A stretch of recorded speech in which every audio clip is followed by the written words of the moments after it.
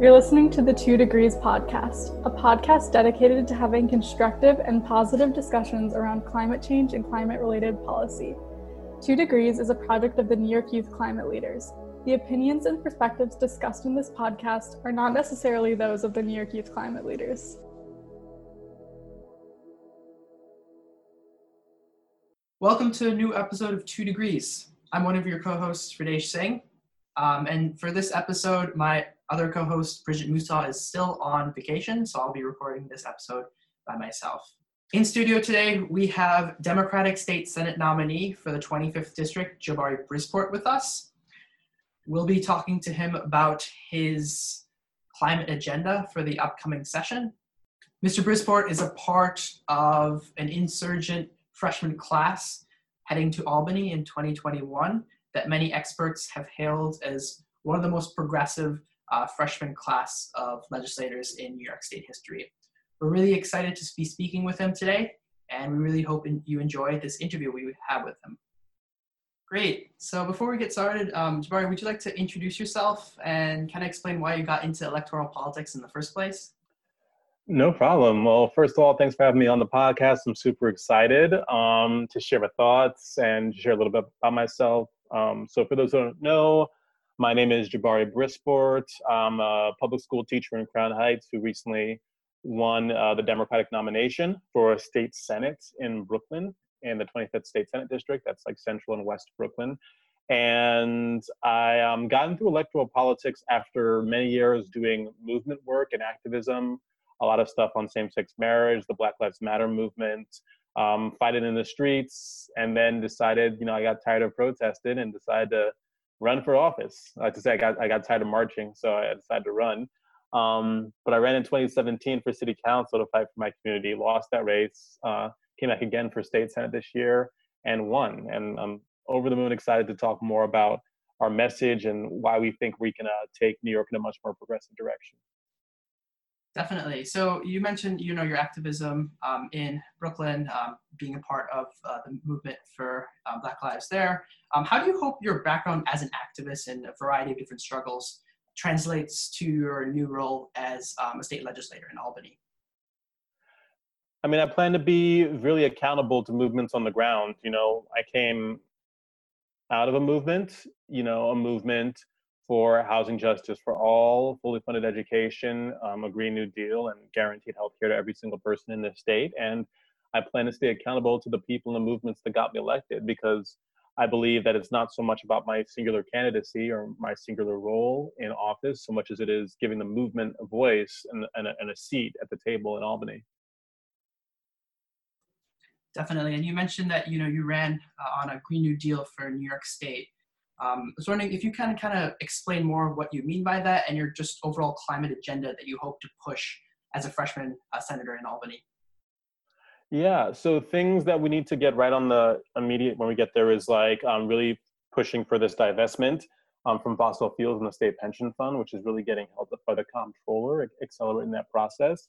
But thinking beyond divestment and how we get to 100% renewables, it's going to come from taxing the rich and making sure we're deeply investing in climate protection, investing billions of extra dollars into clean energy, into clean energy infrastructure, into resiliency, into upgrading our buildings to be more energy efficient, and better transportation that's more energy efficient and more centered around public transportation, pedestrians, and bikes, as opposed to gas guzzling singular cars.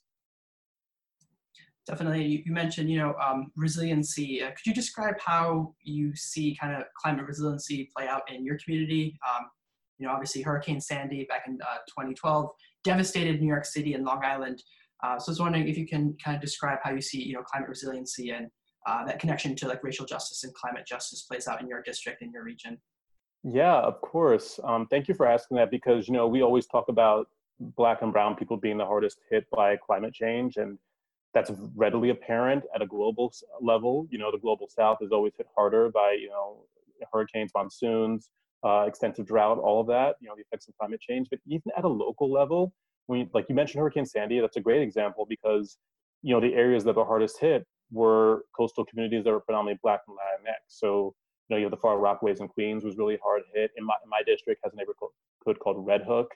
And also, Sunset Park, which were pretty hard hit. And Red Hook wasn't, didn't get back on its feet for years afterwards from all the damage. So when we talk about resiliency, it's some things that are as simple as, ensuring that we have, we're building buildings out of better materials that can withstand flooding and mold, like, just literally like brick, as opposed to wood. But then there's also adding more green spaces. When we have, these urban deserts that are all asphalt and gray stone, then there's nowhere for water to be absorbed. It all becomes runoff. And, if we invest more in green spaces and literally just, areas that can absorb water, there's less risk of flooding and overflowing in these communities and flooding damage to those homes. Yeah, and talking about the Black and Brown communities that are most affected by the climate crisis and various climate-related disasters, we're also seeing that the same communities that are most affected by the climate crisis are also most impacted by the current coronavirus pandemic. How do you see these two crises connected in your district but also across the state? I mean, a lot of the pre-existing conditions that are that exacerbate COVID are also, climate related. I mean, asthma is a big one. I grew up, my brother had asthma growing up, and that's much more predominant in the Black community than other communities. Part of that just being the air we breathe, right? But, also the diets that are placed upon us in like low income communities. But, when you have, areas that have, fewer trees or fewer green spaces, to help clean the air or, or for shade, you end up with, higher rates of asthma. Or when you have literally in, poor communities, having us close to highways, or in the case of Sunset Park, and having them closer to like peaker plants that belch out toxic carbon emissions. So, you have it all being connected where you're subjecting these poor, people of color communities to conditions like asthma through the poor quality of air in their neighborhoods. And then, a virus like COVID comes around, which, attacks the lungs, and you have people with asthma who are much more liable to be affected by that. It's deeply unfortunate. And, in a sense, we have these communities that have been already like hobbled by income inequality and just general the racism of urban planning, and at least subjected them to live where they live, and then COVID comes along as well and just adds on to that. Yeah, definitely. And you also earlier mentioned about in order to finance Green New Deal for New York State, that one of your priorities would be taxing the top 1%. I was wondering if you kind of can delve more into what your wealth tax proposals would look like as a legislator, and as well as how would you push for those when you're in Albany? Yeah, I mean, there's a slew of wealth taxes. I mean, New York State is one of the most unequal states in terms of income in the country, if not number one. I think it actually might be number one for most unequal states in the country. We have over 100 billionaires living in the state alone, dozens of them in New York City themselves. And these New York billionaires, they've gotten obscenely wealthy even during this crisis. Since the onset of COVID-19 in March, they've amassed over $70 billion, over $77 billion, I think, in wealth. Meanwhile, there are being cuts to the healthcare, cuts to housing, cuts to education, cuts to transportation, cuts across the board for social services. So there's definitely money to be, reallocated from their pockets into the things that we New Yorkers, 99% needs. And there's a ton of taxes ranging from taxing second homes like a pied-à-terre tax, taxing stock transfers, to various wealth taxes, altering the tax code. And then what I've been seeing in the movement for Green New Deal is a proposed 5% tax on marginal tax on incomes over $500,000, which is expected to raise $10 billion a year, which could be pushed heavily into climate initiatives and ensuring that New York is a leader in climate action, and hopefully we can get the rest of the country on board. Yeah, you mentioned New York State being a leader in climate. Obviously, last year in 2019, the Climate Leadership and Community Protection Act was passed by the state legislature and then signed into law by Governor Cuomo that in December of that year, setting New York State to achieve economy-wide carbon neutrality by 2050. But obviously, those were just goals, and there weren't any funding mechanisms tied into achieving those goals. And historically, New York State for the past decade or so, both the legislature and the current administration have been very oppositional towards tax increases of any scale, including even the past 2 years after the vanquishing of the IDC. Still, tax increases on the top 1% are a very controversial thing to talk about in Albany. How do you hope to overcome that decade-long of trend of cutting taxes rather than raising taxes, and what do you hope the tax code would look like in the upcoming session?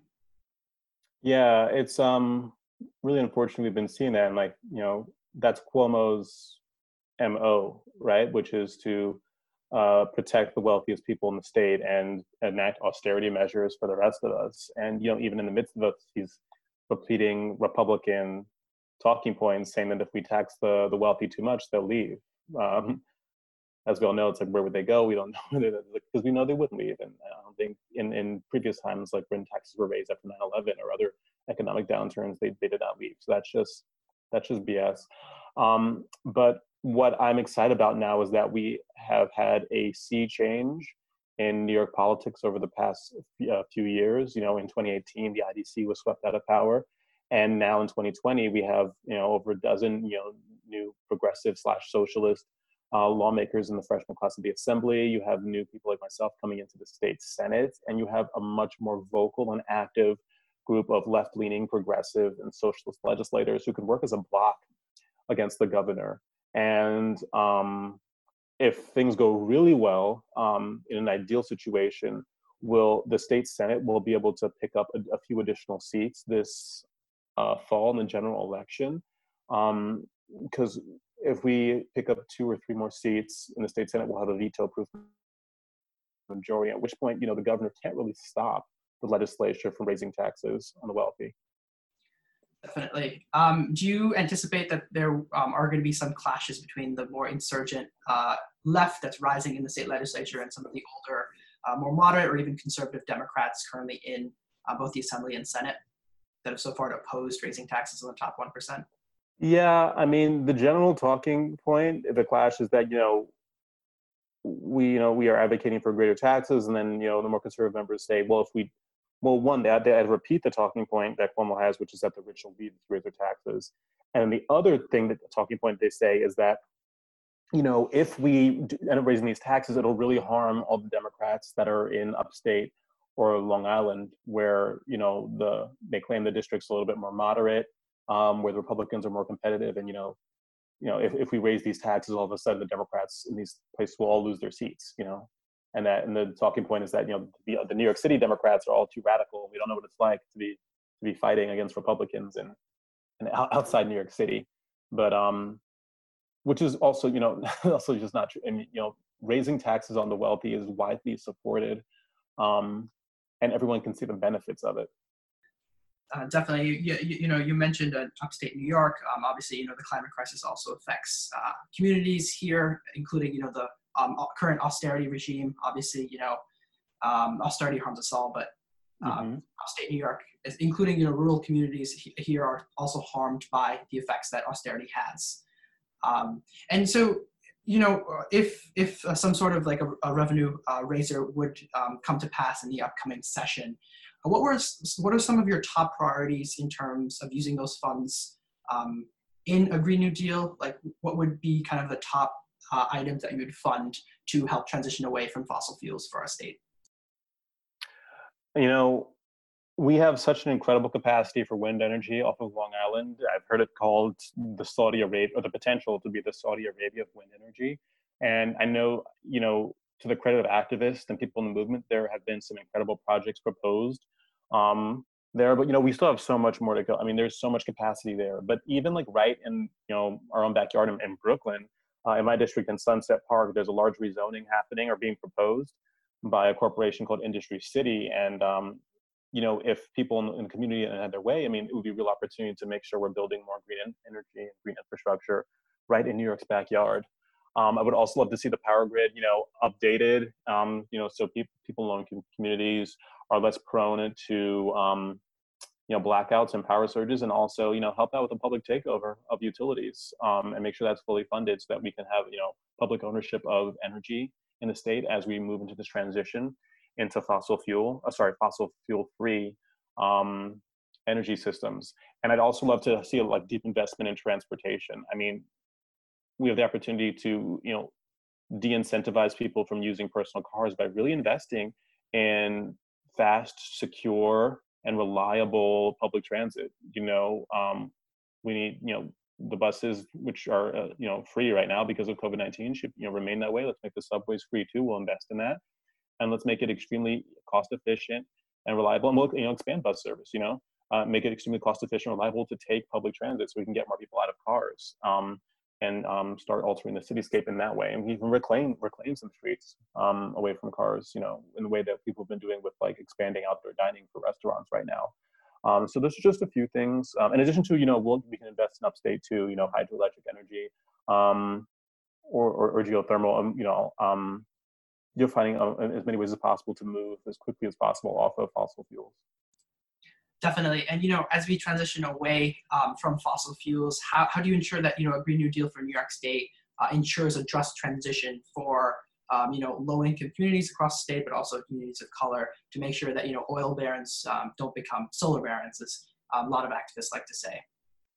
I love that phrasing. I mean, I really do think we should be prioritizing frontline communities when we're talking about, jobs, when we're talking about retrofitting, buildings.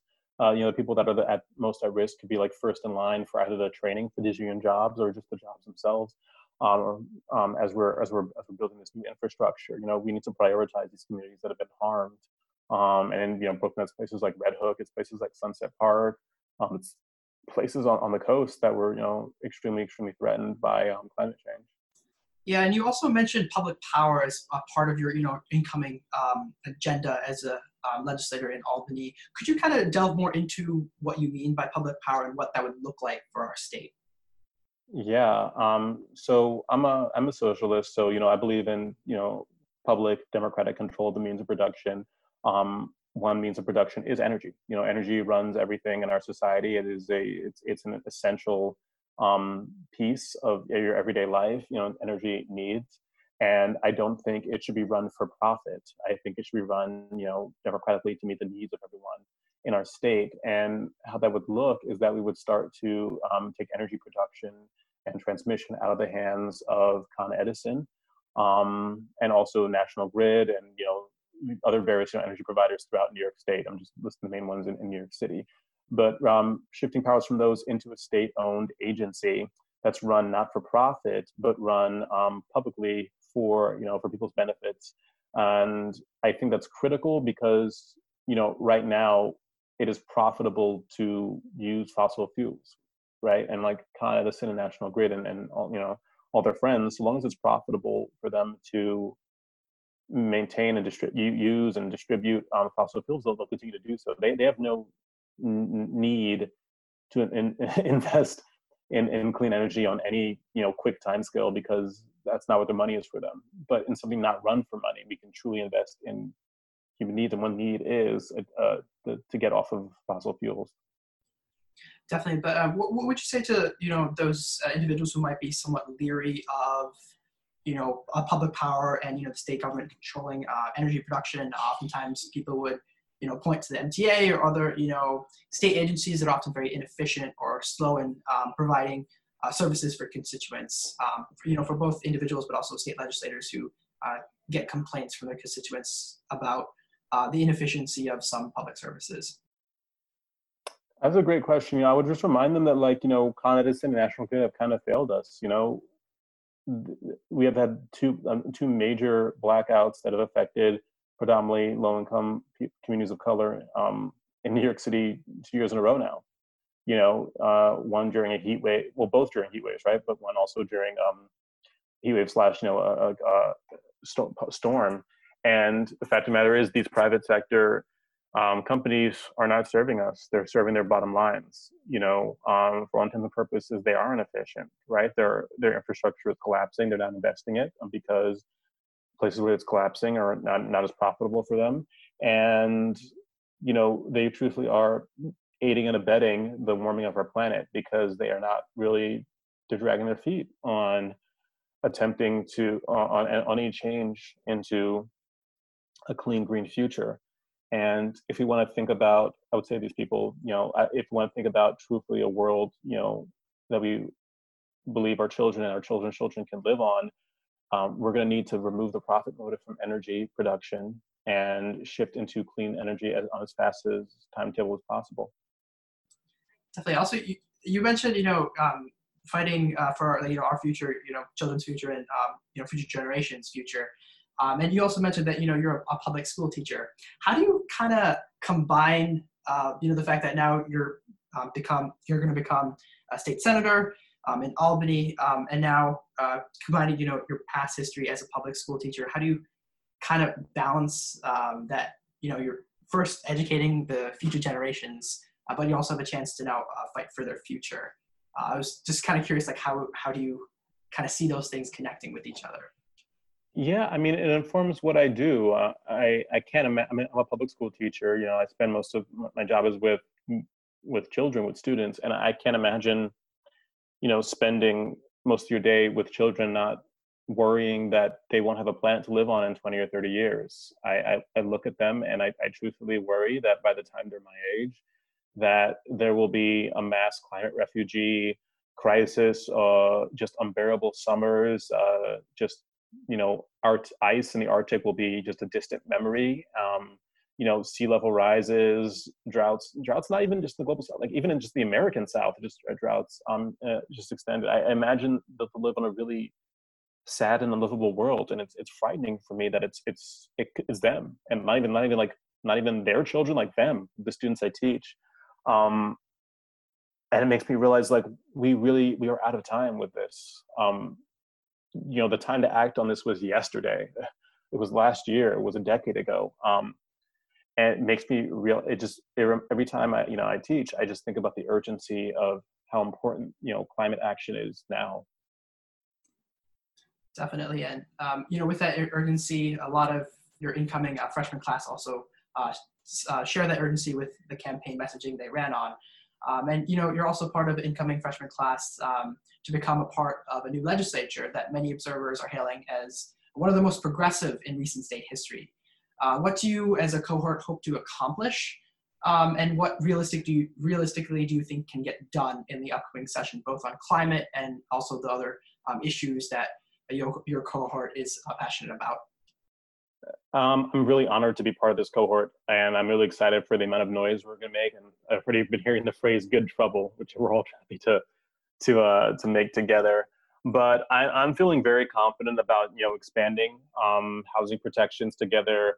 I think the New York Health Act is definitely on the table, and I think it's going to be hard for the governor to put a stop in it while the pandemic continues to rage on into next year, which I'm fairly sure it will. I mean, I feel also confident that we'll get full funding for education, and I imagine we'll get some taxes on the rich passed. I don't know if we'll get all of them passed, but we will definitely have a different tax code and additional taxes passed. I mean, the need for funding from the wealthiest people is so dire, and the calls are happening just from other electeds now, even some of the quote unquote more moderate electorates from Senate and Assembly leadership, and just on the ground amongst nonprofits and all the movement organizations. Like the rallying cry against the amount of obscene wealth being concentrated in the midst of all the suffering in the COVID-19 era is just so loud, and I can't imagine anyone standing in the way of that.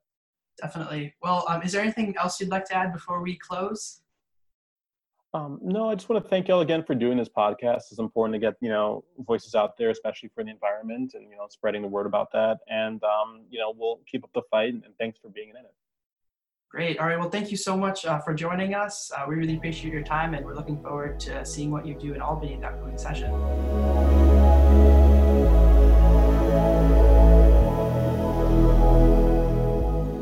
Our producers are Anna Sarasoletti, Natalie Penna, and Sophie Campbell. The music is by Francis Bach.